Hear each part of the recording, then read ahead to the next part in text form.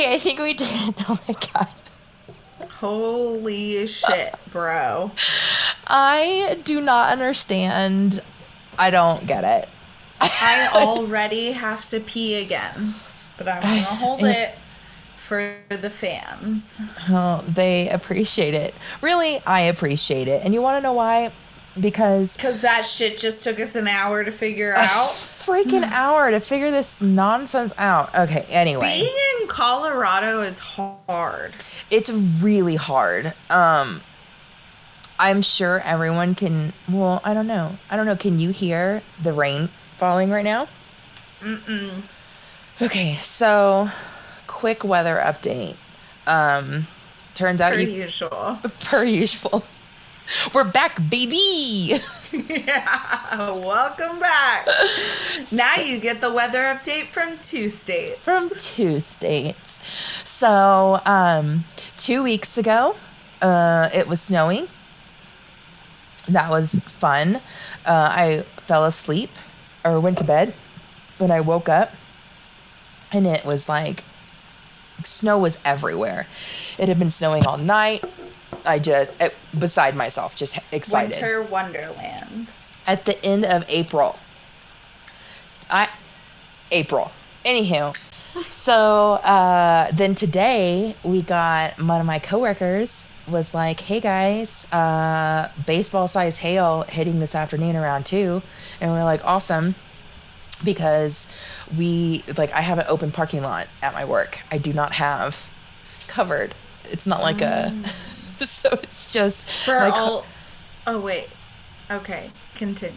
Okay, so then I started getting alerts from my weather app, and it was like rain, and then it was like hailstorm, and then thunderstorms, and then tornado watch. And then I got one of those alerts, like the Amber Alerts. Mm-hmm. But it was like, tornado warning, take shelter immediately. And so... those are always so, overly dramatic, too. They really are. And honestly, I was like, hey, guys, it's a tornado warning. We're not to this point yet. Well, and it was just like, let's move into the hallway. Because, what I call where we... or normally it's like the lounge of my office, but I call it the dungeon because I lose service, and we're kind of underground anyway. So the employee lounge, but it's actually the employee dungeon. There is no service, none. The only reason there's water dripping from the ceiling. It's not that bad. It's really nice. It's comfortable. It's warm. There's conference a plant. Room. There are two plants. That's we got not the true. Good energy flowing. There's 2 plants by the couch, and then there's a bunch of random fake plants everywhere else. We got a plant. We got a couch. I mean, we're living large here. There's a TV. I can watch Hulu on my lunch. It's great. Okay, that's bougie. And if I want to text someone with an iPhone, I'm good because I can connect to the Wi-Fi. If I want to text anybody else, I cannot. I have to go. We're talking to you, Samsung users. Yeah, with no FaceTime. So yeah, that was that. That's.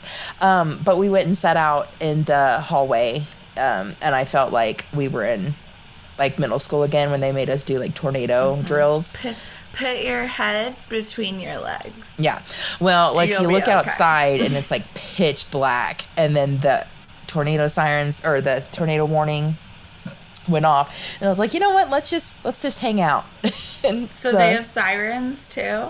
I mean, I'm sure they do. We didn't hear. Gosh.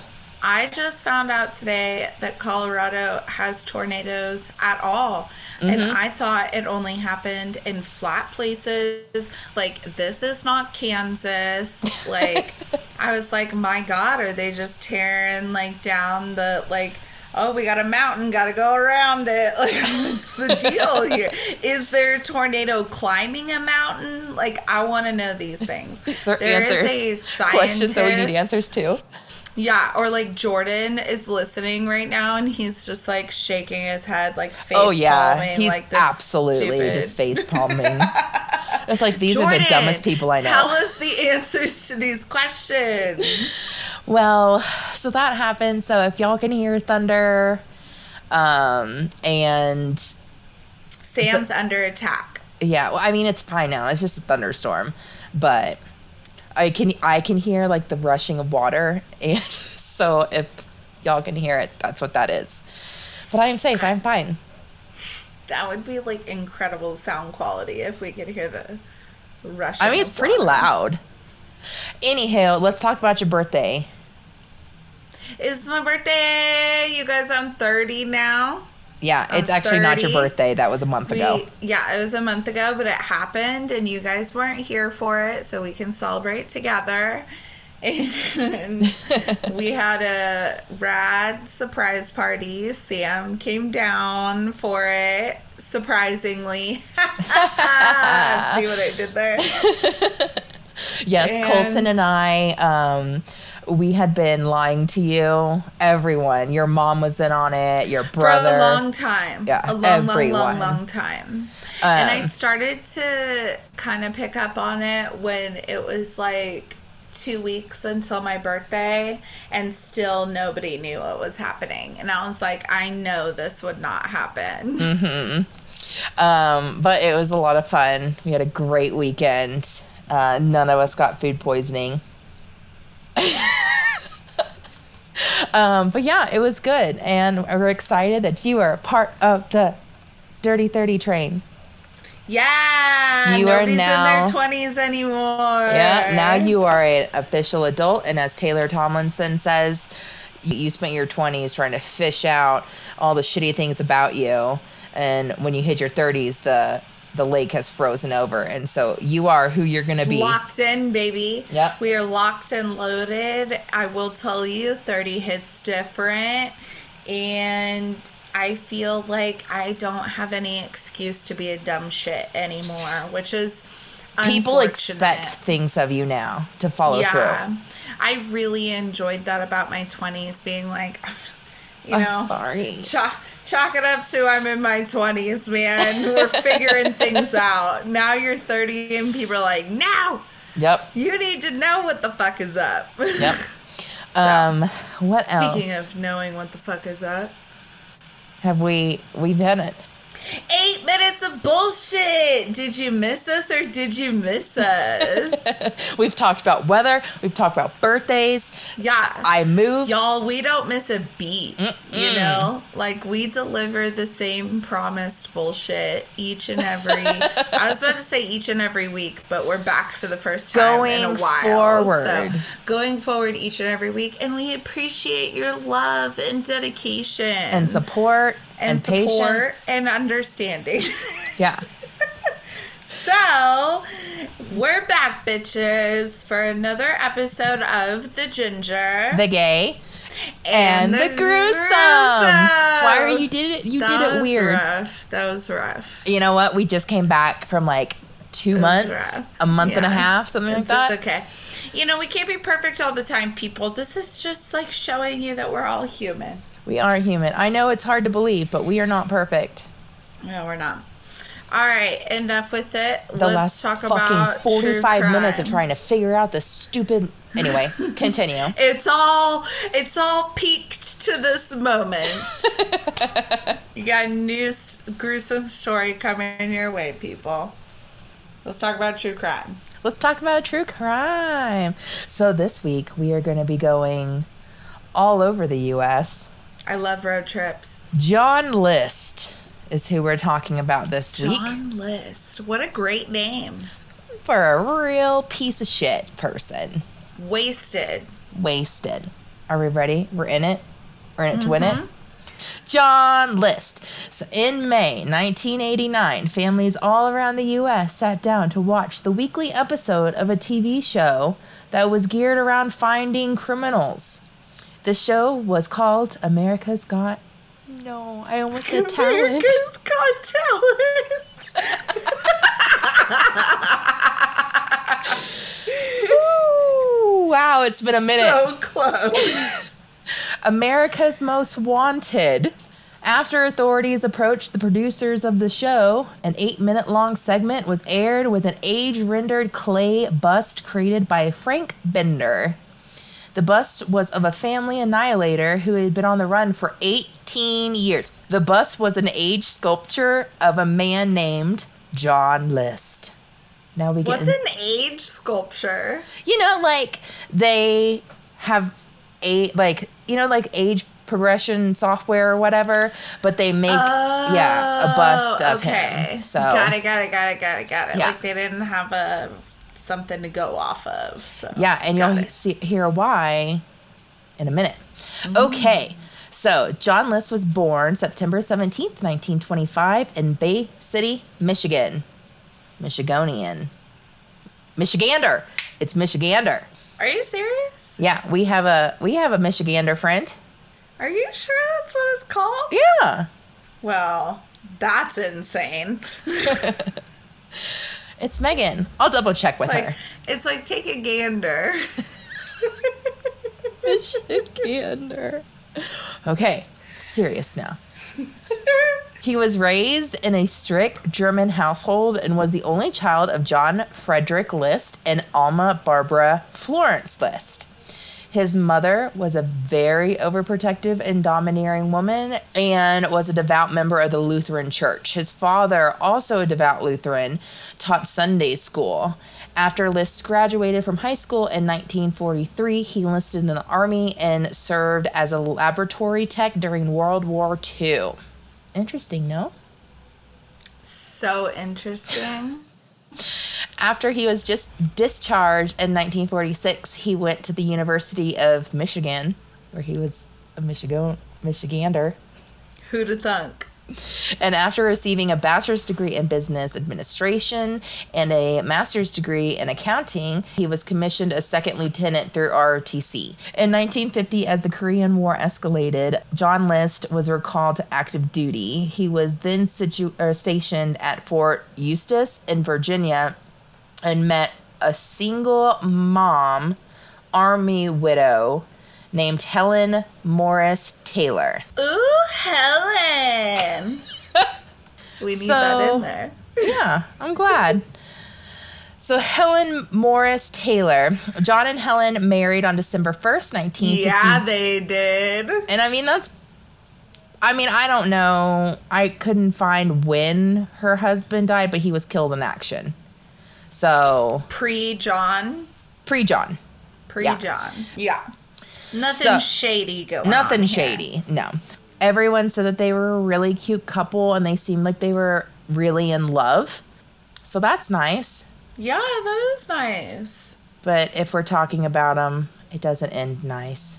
It doesn't end nice. It doesn't stay nice. Mm-mm. They were married December 1st, 1951. And the newlyweds, as well as Helen's daughter, Brenda, moved to Northern California. Somewhat near. What? My neighbors. With his accounting background, the Army reassigned him to the Finance Corps. After leaving the Army, he worked for an accounting firm in Detroit and then as an audit supervisor at the paper company in Kalamazoo. He went back to being accountant. Michigander. Yeah. And by 1959, the family grew with 3 more kids. A massive promotion to general supervisor of the company's accounting department, and increasingly unstable Helen. Increasingly unstable Helen. Ooh. Yeah. Helen had a drinking problem. Oh, no. Yeah. Helen, come on, Helen. So, okay. So, in 1960, after his stepdaughter married and moved out, so Brenda got married and she moved away, right? The List family moved to Rochester, New York, where he worked for Xerox. In 1965, List accepted the position of VP at a bank in Jersey City, New Jersey, and moved his wife, 3 kids, and mother to a 19-room Victorian mansion in Westfield, New Jersey, named Breeznell. He's a rich bitch now. Okay. So that is the gear up to... So how old is he when he moves into his mansion? No.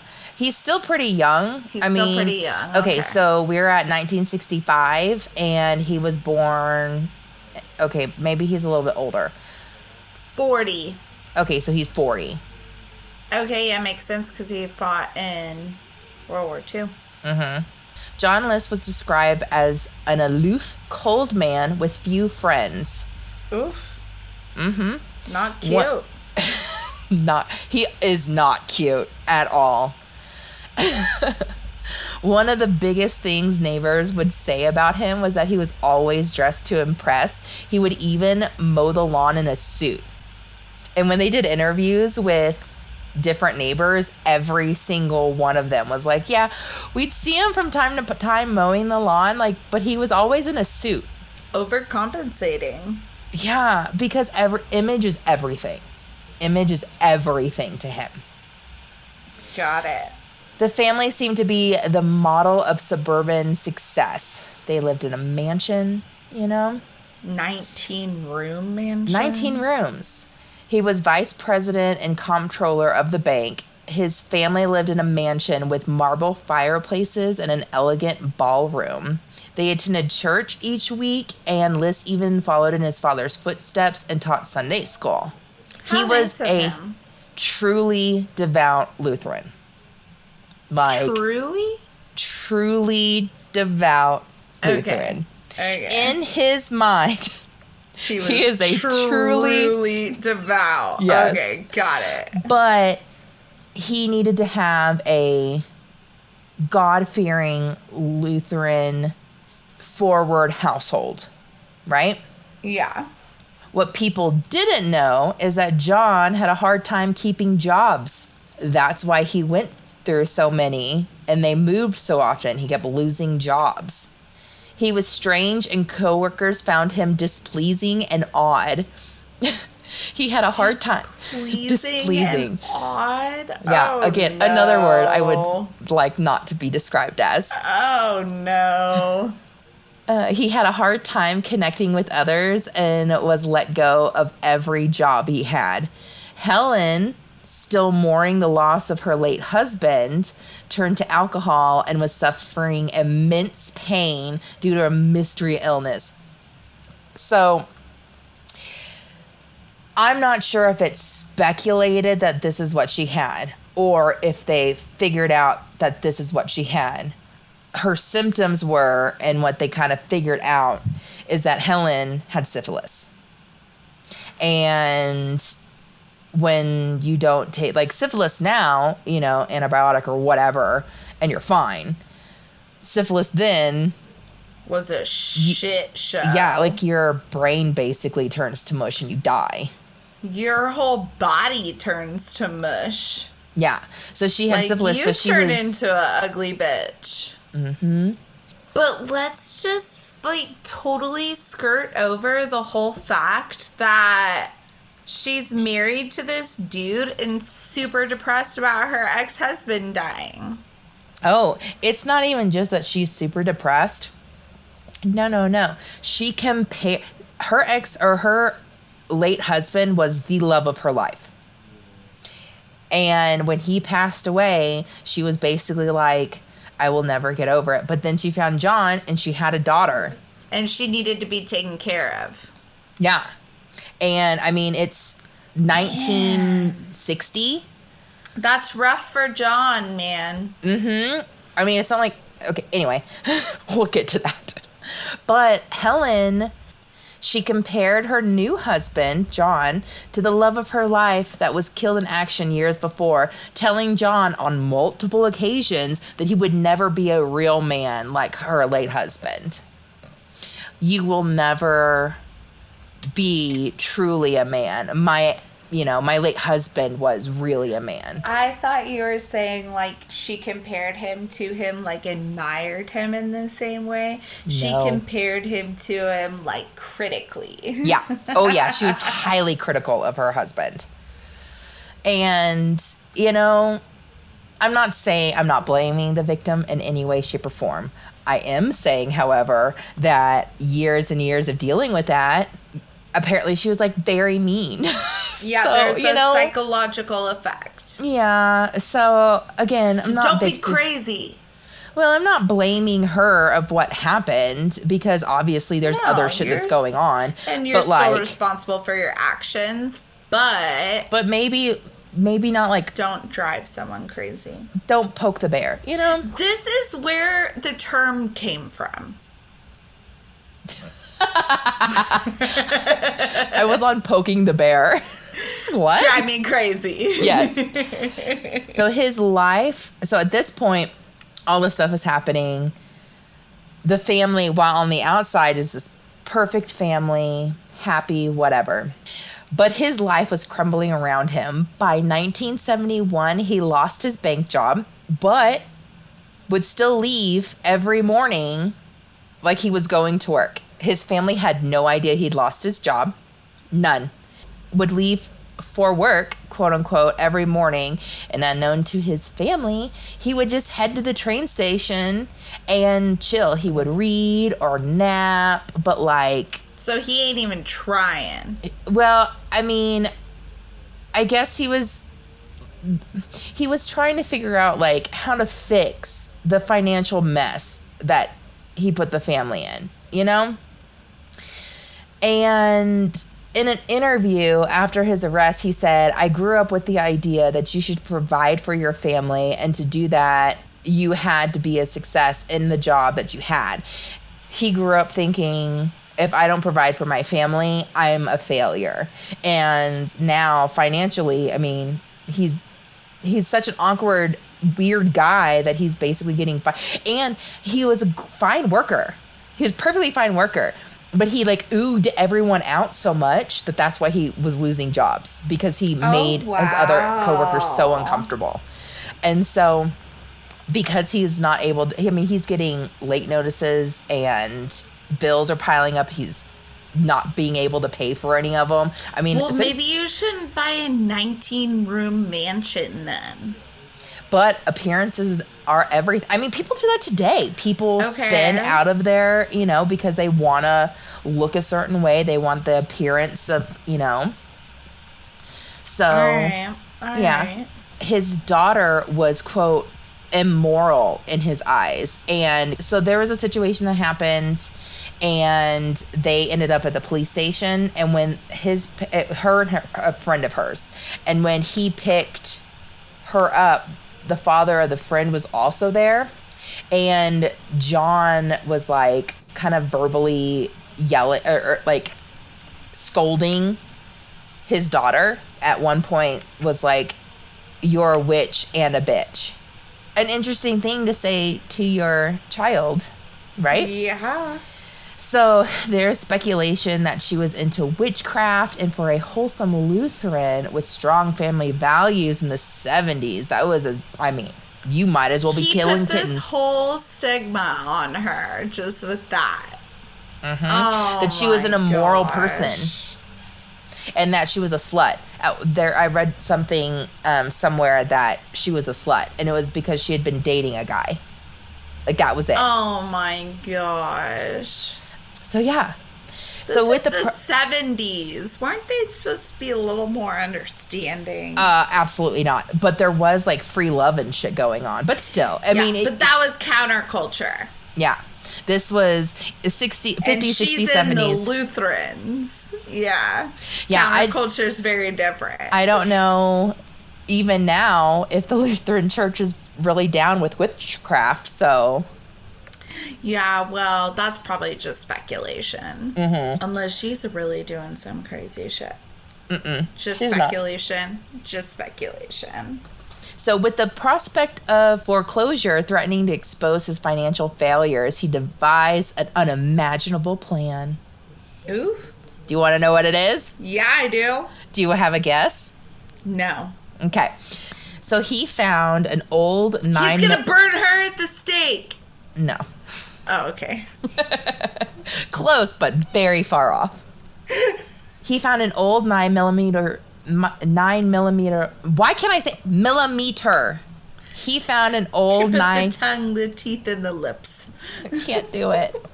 I haven't done this in so long. He found an old 9mm pistol he had bought as a souvenir of World War II and a .22 caliber target pistol. He purchased new ammunition and went on the shooting range for target practice. It's not going well. So after, not unusual for our people, though. For Texans. Maybe for a Michigaggle, but... Well, okay, yeah. I know where this is going. So, like, yeah, it's not unusual, but I know it's not good. Also, when you find out what he does, you're kind of like, did you need target practice? Anyway. That is true. He served. That's not why I'm going to say it. But they probably stay fresh. But just where I'm at in this story right now. Yes. Yeah. Okay. So after dinner one night, he asked his family what they wanted to be done with their bodies after they died. Okay, rad. Super cool dinner talk. Super cool dinner talk. Now, he is a strong Lutheran. His mother, who lives with them, also strong Lutheran.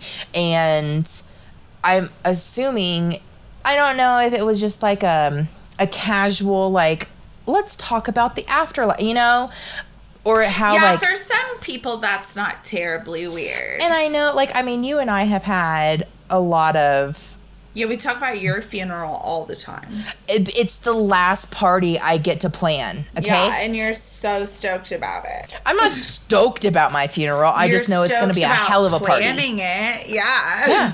I have... So, in ways, you're similar.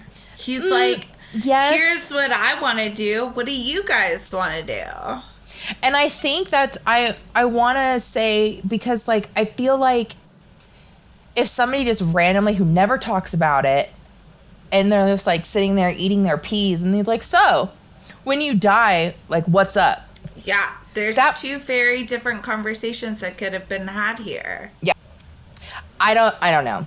But, and being religious... family, I feel like that is a conversation that you might have, you know, how it is, how I am taking it, how I've read it, and how other things that I've heard about it. It just seems like he was like randomly out of the blue, just like a little creepy about it. A little creepy about it. So he asked his family what they wanted done to their bodies after they die. And he said, this is a quote, "I remember talking about funerals and cremation and burial. I thought I was being real clever." Yeah. What? Yeah. Real icky. That is icky.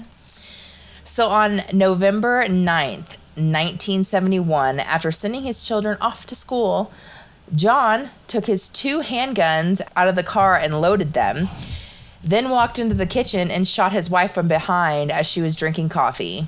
Quote, "I approached all of them from behind so they wouldn't realize till the last minute what I was going to do to them." End quote.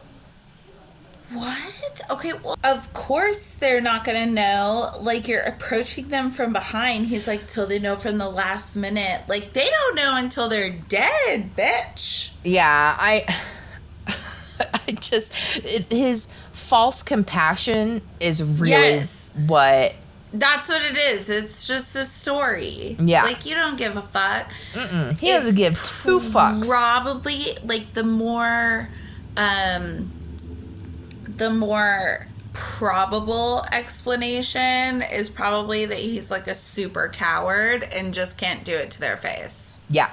That's probably what it is. But well, he's and like, he doesn't want anybody want fighting him to know. Exactly. Yeah. Like, if you have even if it's your husband. It's not a mercy thing. It's a coward thing. Yeah. And, like, I mean, this is never going to happen. But, like, if Cheryl came up to me with a gun and I saw her, I wouldn't just be like, well, this is it, you know? Like, yeah. I would fight a little bit. Even if I lost. Like, what the fuck, bitch? Yeah. This wine's pretty good. Got it at Costco. Shout out. So next, he went upstairs to where his 84-year-old mother was having breakfast, kissed her, and then shot her in the head. What a weirdo. Like, so in... He's having a break. It's too calculated for him to be having a break. I think he just realized that his lies were coming out, and he didn't want them to. Yeah. Because, so he, in an interview, he did say, like, he kissed her, like, on the forehead, like Judas. And, yeah. So. Like it was more symbolic. Yes. As opposed to, like, compassion. Yeah. So then he went downstairs, dragged his wife's body into the ballroom and began scrubbing up the blood so that the children wouldn't realize what was going on when they got back home from school. Yeah, the children don't go in the ballroom. It's fine. I mean, I want a house with a ballroom. Anyway, that's beside the point. So he went to the post office to stop the family's mail, then to the bank, where he cashed his mother's savings bond, like her savings bonds. Big dumb idiot. And then, like a true accountant, was checking that he got the correct interest down to the last penny. Like, what a dick. Oh my gosh. Okay, super dick move, but also you're a big dumb idiot. Like, you just shot your mom and then went and cashed her savings bonds. Like, no shit is fucking you. Well, not only that, but then he also called the kids' schools and let them know that, like, they were leaving for a while. The kids were still in school. You can't see my face right now, but it's astonished. So then he returned home, made several calls to explain that the family had gone to North Carolina to visit his wife's ailing mother and that he was planning on following them by car later. Oh my gosh. Yeah. So it was an exhausting day, Lauren. Okay. It was an exhausting day. He murdered his wife. Yep. He murdered his mother. Yep. He had to clean up all that blood. Mm-hmm. He had to to come up with all these alibis. He had to go to the bank and get his mom's money. Like, it was exhausting. So you know what he did? Took a nap. Close. He made himself a sandwich. Oof. So why his... we're in emotion. So while his wife is, like, laying dead, being shot in the head in the ballroom, and his mother is dead upstairs, he is hungry. He didn't eat breakfast that morning because he was too busy killing his family. Yeah. Right? It's a rough day. It's a rough day. So he makes himself a sandwich and then sits down at the table where he had just murdered his wife hours before. Yeah, to enjoy the Sammy. Yeah, well, he needs his energy because of what's coming next. It's a lot. So when he was when asked why he told the reporter, I was hungry, then he chuckled and said, that's just the way it was. I missed breakfast that morning. You know? It is what it is. It is what it is. I'm hungry. Doesn't matter what just happened. So his daughter, Patricia, or as friends called her, Patty, called... Wait, is this a different daughter from Brenda? Brenda is his stepdaughter, and she has moved... Like, she got married and moved out. Got it. So his daughter... His daughter. Is Patty. Yes. So his daughter, Patricia, or Patty, called from school and said that she felt ill. She asked if he could come pick her up, and what a blessing that was for him, because what would he do if two of his children, Patricia and John, arrived home at the same time? What was he going to do? Yeah, that would be rough. So when his children came home, like, he went and picked her up, one by one, he killed them. First, his daughter, Patty, he picked her up from school, and once she was in the house, he shot her in the jaw with a .22 caliber pistol. She was 16 years old. Holy shit. I did not see that coming, even with all this. Oh, yeah. So, as he had done with Patty, John List shot his youngest, Fred, or Frederick, almost immediately after he walked in the home. Like, he walked inside the house. Shot him. Dead. He was 13 years old. Oh, wow. Lastly was his 15-year-old son named Johnny. Oh, my gosh. Johnny was said to be his favorite. It's who Johnny was named after him. Yeah. But being his favorite wasn't going to save him. Into his son, he emptied both 9 mils and 22. Both 9 mil and 22. Emptied. So he got, like, the most of it. Mm-hmm. He said he didn't want him to suffer, and after he had shot him, he started jerking. John Sr. took this as his son still being alive, and quote, I didn't know whether it was only because he was still jerking that I wanted to make sure that he didn't suffer, or that it was in some sort of way of relieving tension after having completed what I felt like was my assignment for the day, end quote. Assignment for the day. Yeah. He then... What the fuck is the assignment for tomorrow? We're going to get to that. There's... Oh my God. Yeah, we're going to get to that. After he kills all his kids, he then repeats the process of dragging each one into, like, on a sleeping bag, drags them into the ballroom and lines them up. His 3 children and his wife were now laying in his makeshift morgue. He then put music on in the internal intercom, lowered the thermostat, and cleaned up meticulously. Weird. Or is it smart if you've already murdered all these people? So, I mean, yeah.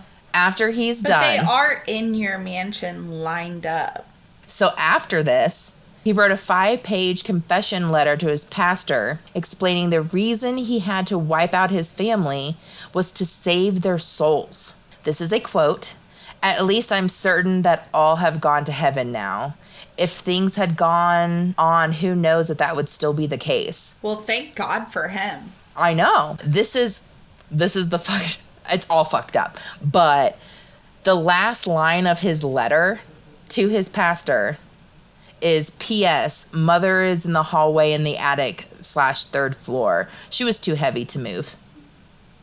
Like, he just left his mom's body there because he couldn't get her downstairs to the ballroom. Mm-hmm. And how nonchalant, like, oh, she's up there. Fly. Before you leave. Could you just take a gander upstairs? That'd be great. Oh, wow. And then... that's whenever. So after that, he scoured the house for family photos, tearing his image out of all of them so the police would have nothing to use for the wanted posters. He took his photo out of all the family photos and all the photos in the house so that they couldn't tell what he looked like and they couldn't do wanted photos or posters. What? So that's what I'm saying. He didn't have a break. He's just a dick. Yeah. He also turned on all the lights. So the music's going. He lowered the thermostat. He cleaned everything out. He turned on all the lights. Okay? He's setting a scene. Yeah. So by early December, neighbors started noticing that the lights had started to, like, go out one by one. So, like, the lights have been on it's been for a a month. Long time. Yeah. And so, like, one by one, the lights started going off. And, like... because they burn out. Yeah. And so that is that. So now we are fast forwarding to December 7th, 1971, 29 days after the murder. Okay. Okay. So the bodies, they weren't discovered until then. And the only reason they were discovered when they were is because the drama teacher, so Patty was really big into theater. And her theater director, really kind of wanted to help her because that's what she wanted to be when she grew up. She wanted to be an actress. And so he kind of like helped her on that and was kind of like this confidant for her. So when she like stopped showing up to school, even though they were like, oh, well, the kids are, you know, whatever. He thought that the prolonged absence was really strange, and he couldn't shake the feeling that something was terribly wrong. Patty had confided in him that she thought her father was going to kill the whole family. Oh, wow. So she sensed it. He had met John List and thought the man was strange, and her teacher had convinced. So the director's, I'm not even going to say his name because I can't. We all know. We all know you can't. I can't. So there's a bunch of L's and I's, and I cannot. So the drama teacher had convinced his workshop assistant, Barbara Sheridan, to go with him to the house to, like, check things out, you know? So their presence in the driveway and walking around the house in the dark caused neighbors William and Shirley Kunnick, to call the police. Patrol car officers George and Charles were first to arrive. When they entered the home, music was still playing on the intercom. It's been a month. What the heck? And, you know, can you imagine how creepy that shit was? Because, you know, it wasn't like... It's like... It's just... Yeah, it's exactly like that song. It's like swing. But, like, you gotta... I think it was actually classical music. Either way, it was... You know, walking into that scene was creepy as music fuck. that nobody wants to hear on the intercom when they walk into a home. With dead bodies everywhere. Tell my mom. You know, we listened on the drive up, real quick aside. So Lauren's mom is the one who picked me up from the airport, and I stayed over at her house, and then we left that next morning to go out to Broken Bow. And I was scared shitless because every time, like, you'd called me that day and you were like, oh my God, I have to tell you about this thing. And I was like, okay, well, I'm about to walk into a meeting, so, like, I have 2 minutes to talk. You told me and hung up. I was at the airport. So I just fucking knew that the stupid intercom lady was going to come on and be like, flight for Dallas Fort Worth is, you know. Oh my God, you're right. So, that is so funny. I don't remember why I brought this. Oh yeah, so your mom and I listened to Hans Zimmer like the majority of the drive. Yeah, sounds but about honestly, right. It was kind of like we were heading into battle because it's Hans Zimmer, you know? And so we're like, you're on a mission. We're on a mission. Now. Yeah. It was great. I love classical music. I don't love it. It's great in certain scenarios. Yeah, and not walking into a murder house. Into an abandoned home or a murder house. It's not one of them. Okay, so aside over. Back to the story. It's like Strangers. That's exactly what I thought. Yes. Exactly what I thought. Yes, with the record player. Yeah, yes. And the friend who walks in and he's like, the fuck is going on? Yeah, he gets his fucking head blown off. Oh yeah, my God, that's what awful. happened. Don't go! When you walk into an abandoned house and there's creepy music playing, and you hear that music, you turn around, and you run.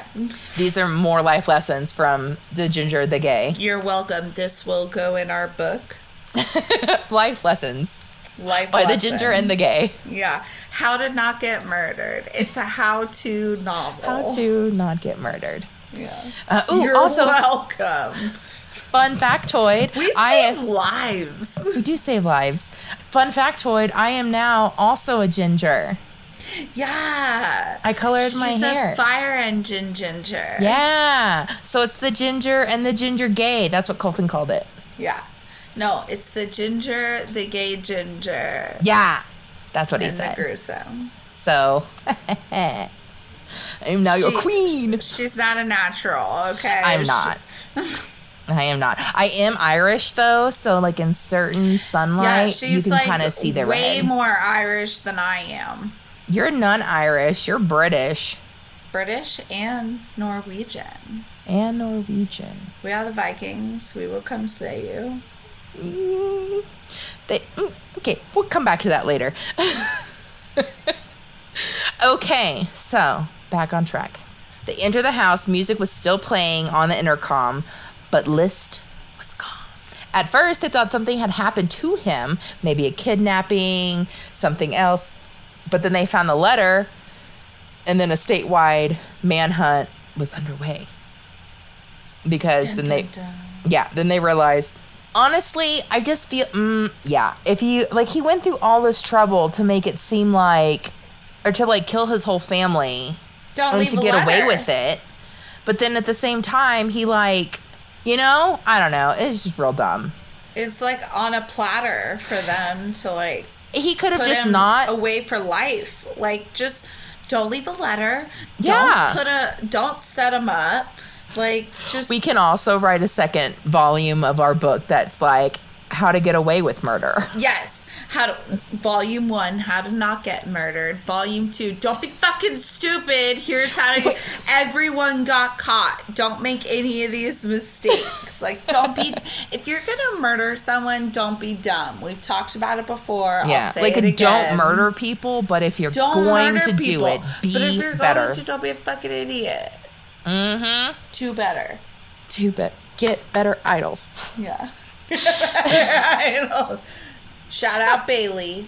Obviously, I know Bailey's hearing is not listening to this. We are not there. She is not. But she comes to Dallas every now and then because, like, I think her sister lives there. And I'm just like, one of these days, if I meet her, I'm going to be as cool and I'm like, oh, hey, I watch her, you know, whatever. Let's DM her. But in my head, I'm just going to be like, oh my God. But on the outside, stoic. Oh, hey, I've seen your YouTube show. It's pretty good. I think I know you from somewhere. Mm-hmm. And just die internally. Yeah. Okay, manhunt. So from New York, he traveled and moved to Denver. Oh, shout out. Look at you. We've had a lot of shout outs this show. Mm-hmm. So he moved to Denver. He then began a new life under the name of Robert P. Clark, working first as a hotel fry cook. Bob Clark. It's really funny because in one of the things I was reading about this, it did mention him as Robert Bob P. Clark. Yeah. Yeah. So he started working at a hotel as a fry cook and later on as an accountant for H&R Block. Holy shit. Mm-hmm. He joined a local Lutheran church and, of course, he did. First things first. Yeah, he did. And I just need to say, we are not talking poorly about good Lutherans, about anything like that. Yeah. But he's a shitty person, and he deserves to be made fun of. This is how he thinks it's going to make him better. Yeah. And I'm sorry, but I don't care what religion you follow. If you're just senselessly murdering people, they don't care. You're a shitty person. Yeah. So he found a local Lutheran church, and in 1985 married another widow whose name was Dolores Clark. He has a type. He does. With whom he moved to Richmond, Virginia. Now, I just feel like if you spent your entire marriage being looked down upon because you weren't enough of a man as your ex or your late wife's late husband, maybe just not find another widow, you know? Yep. It's not like a divorcee where they're like, fuck my ex-husband, blah, blah, blah. He sucks and you're great. They really liked their late husbands. Yeah. So, I don't know. That's wrong. That's just another food for thought. Yeah. Side note. This is also going in the book. So, after 19 years on the lam, and just 11 days after the episode of America's Most Wanted, John List was arrested. Do you know why he was arrested? Because neighbors, like we said before, his neighbors in Denver recognized him, called the hotline. 11 days later, they arrested him. Heroes. Mm-hmm. And they arrested him at his, with his new wife, Dolores. And Dolores had no clue. And, it was just...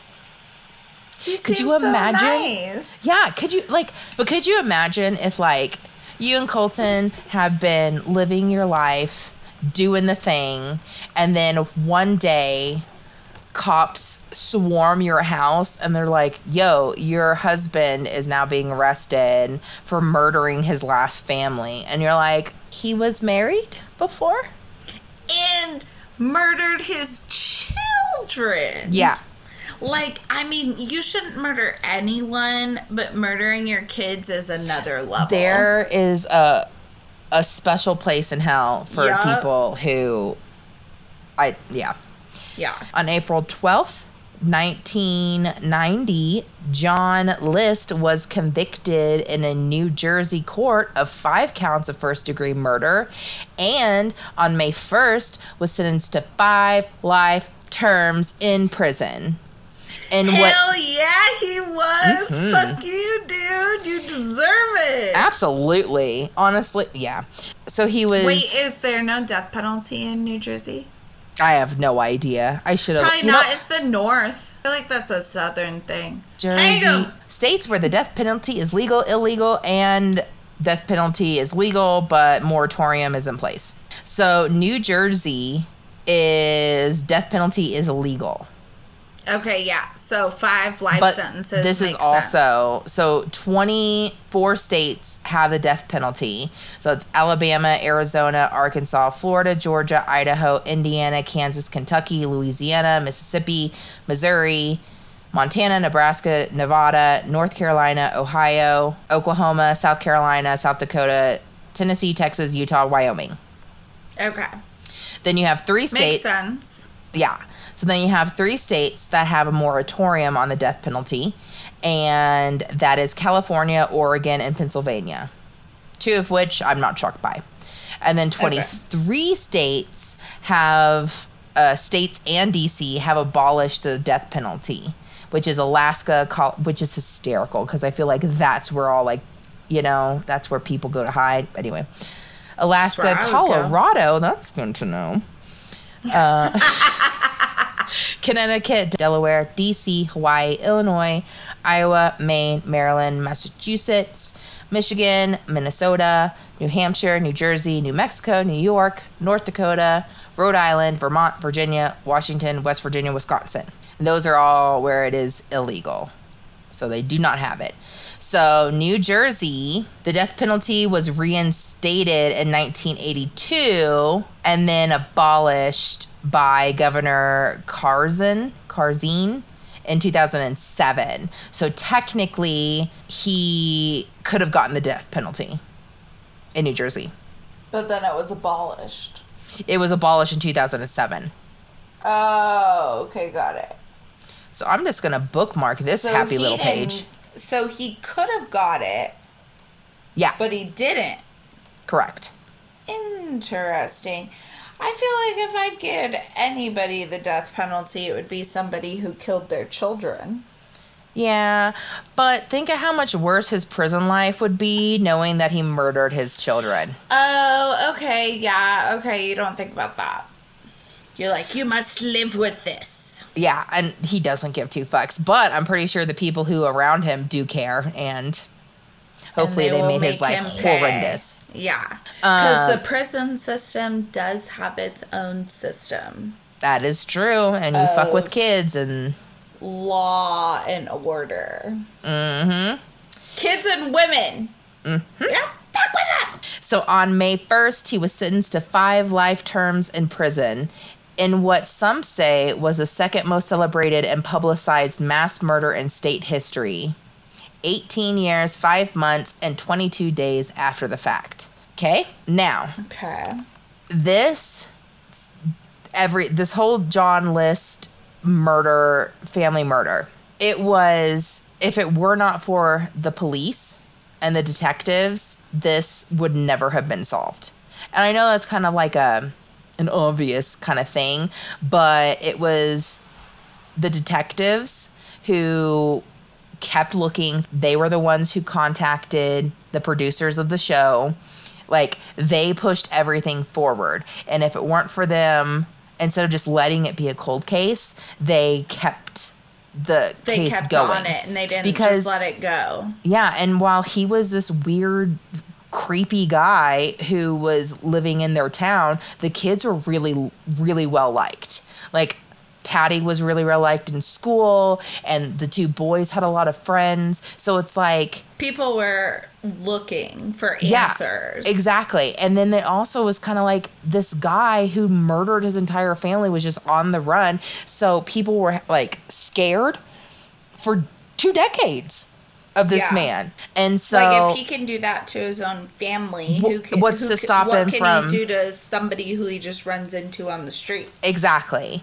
And so, like, really, this police department really has gumption. Way to go! Yeah. You guys. In conclusion of the John List story, John List died from complications of pneumonia at age 82 on March 21st, 2008.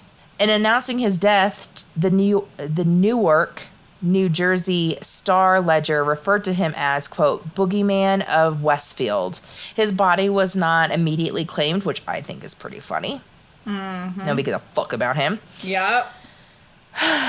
And so it was eventually claimed, and then he was buried next to his mother in Michigan. Because she's the only one that could love him. He murdered her. Oh, mother's love. And then, like, left her upstairs and was like... he could live with the guilt for eternity next to her. There are multiple quotes and, like, during court and all that stuff where he was like... He said the reason for murdering his family was to save their souls and sending them directly to heaven. So in his mind, he was showing mercy or helping them. He did an interview with Connie Chung in 2002. Who? Connie Chung. She's a reporter. Connie! Oh, List has never expressed any remorse for his crimes. And even during an interview with Connie Chung in 2002, he has said that he believes he will still go to heaven. Okay, so he stands by it, baby. Mm-hmm. He thinks he did a good thing. Well, yeah, he was saving his family's... from hell. Soul. Yeah. A real quick, interesting situation, in my opinion. So this town of Westfield, they have another really interesting story, which I think we're actually going to cover next week. I think it'll be fun. I'm sure a lot of people have watched on Netflix The Watcher. And within that story, so this town has had 2 separate really weird things happen.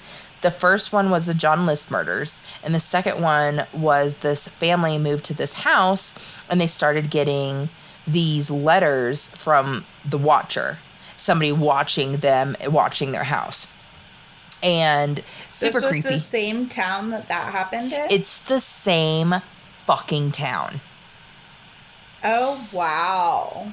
So what's weird about it, The Watcher on Netflix, like, they get a lot of the story, obviously, from it. And in the middle of the story, they mention this guy who, like, comes into the house, and not to, like, give a bunch of stuff away, but he comes into the house, and they kind of make it into the same story that they are connected, and then they are in no way connected. These are 2 separate entities, 2 separate situations, but within the show, they make it seem like it's connected, and it's not. But it's really interesting. That is very interesting. And like, what's going on in this town? It's real. It's real a weird. portal to the underworld. I mean, there's only been 2 things that have happened, but they're 2. Hey, that's 2 really weird creepy, things. Weird things. Yeah, they're like elevated situations. Yeah. So some fun factoids about this. John List is the basis for the elusive character of Kaiser Soze in the 1995 film The Unusual Suspects. Oh. Mm-hmm. Jerry Blake, the title character in the Stepfather movie, is also based on John List. Robert Blake played List in the 1993 film Judgment Day, the John List story. Okay. So lots of, movies, film, media. It's a very interesting story, which is why we're covering it. It is very interesting. The original house is not there anymore. Yeah, tear that shit down. The List home burned to the ground under mysterious circumstances shortly after the murders. Along with the fire went perhaps the biggest irony of all. The glass ceiling in the empty ballroom was a signed Tiffany and Company original. That alone, no way. The Tiffany and Tiffany's chandelier in the ballroom, or I'm sorry, the Tiffany's glass ceiling. He didn't even know about his own. It would have likely paid off all of his debts. Wow. Big dumb idiot. Just a crazy. So take a look at your assets before you go going crazy, people. Before you go murder your whole family, make sure that your shit's not worth something. Exactly. Just a little food for thought. Yeah. Well, I think that wraps up this week's episode. Hell yeah. Such a long pause. The moral of the story is don't be an idiot. Yeah, don't be a dick. Don't be a dick and don't be a stupid dick. Don't murder your family. That's the moral of the story. Don't murder your family. The most important thing is family. And here's the thing. I feel like his wife was going to die anyway. Like, she was dying of syphilis. Like, she was in horrible health. Yeah. So. But the children. Yeah, it's just. What a douche canoe. Yes. I don't remember how we end these things. You guys, if you are not already, please follow us on Instagram. I know a lot of you don't know this, but we do accept emails. We do. Well. If you have any comments or suggestions or life advice, please email us, triplegpodcast@hotmail.com. Instagram is at triplgpodcast. Please give us a like and a review and a 5-star. We're just really happy to be back, and we're just really excited to be doing this again. Life gets in the way sometimes, and we appreciate you guys being here with us through the changes. So we'll come at you with the recordings weekly from now on and give you some delicious murder stories. Yeah. Thank you for joining us. Thanks for being here. Bye. Bye.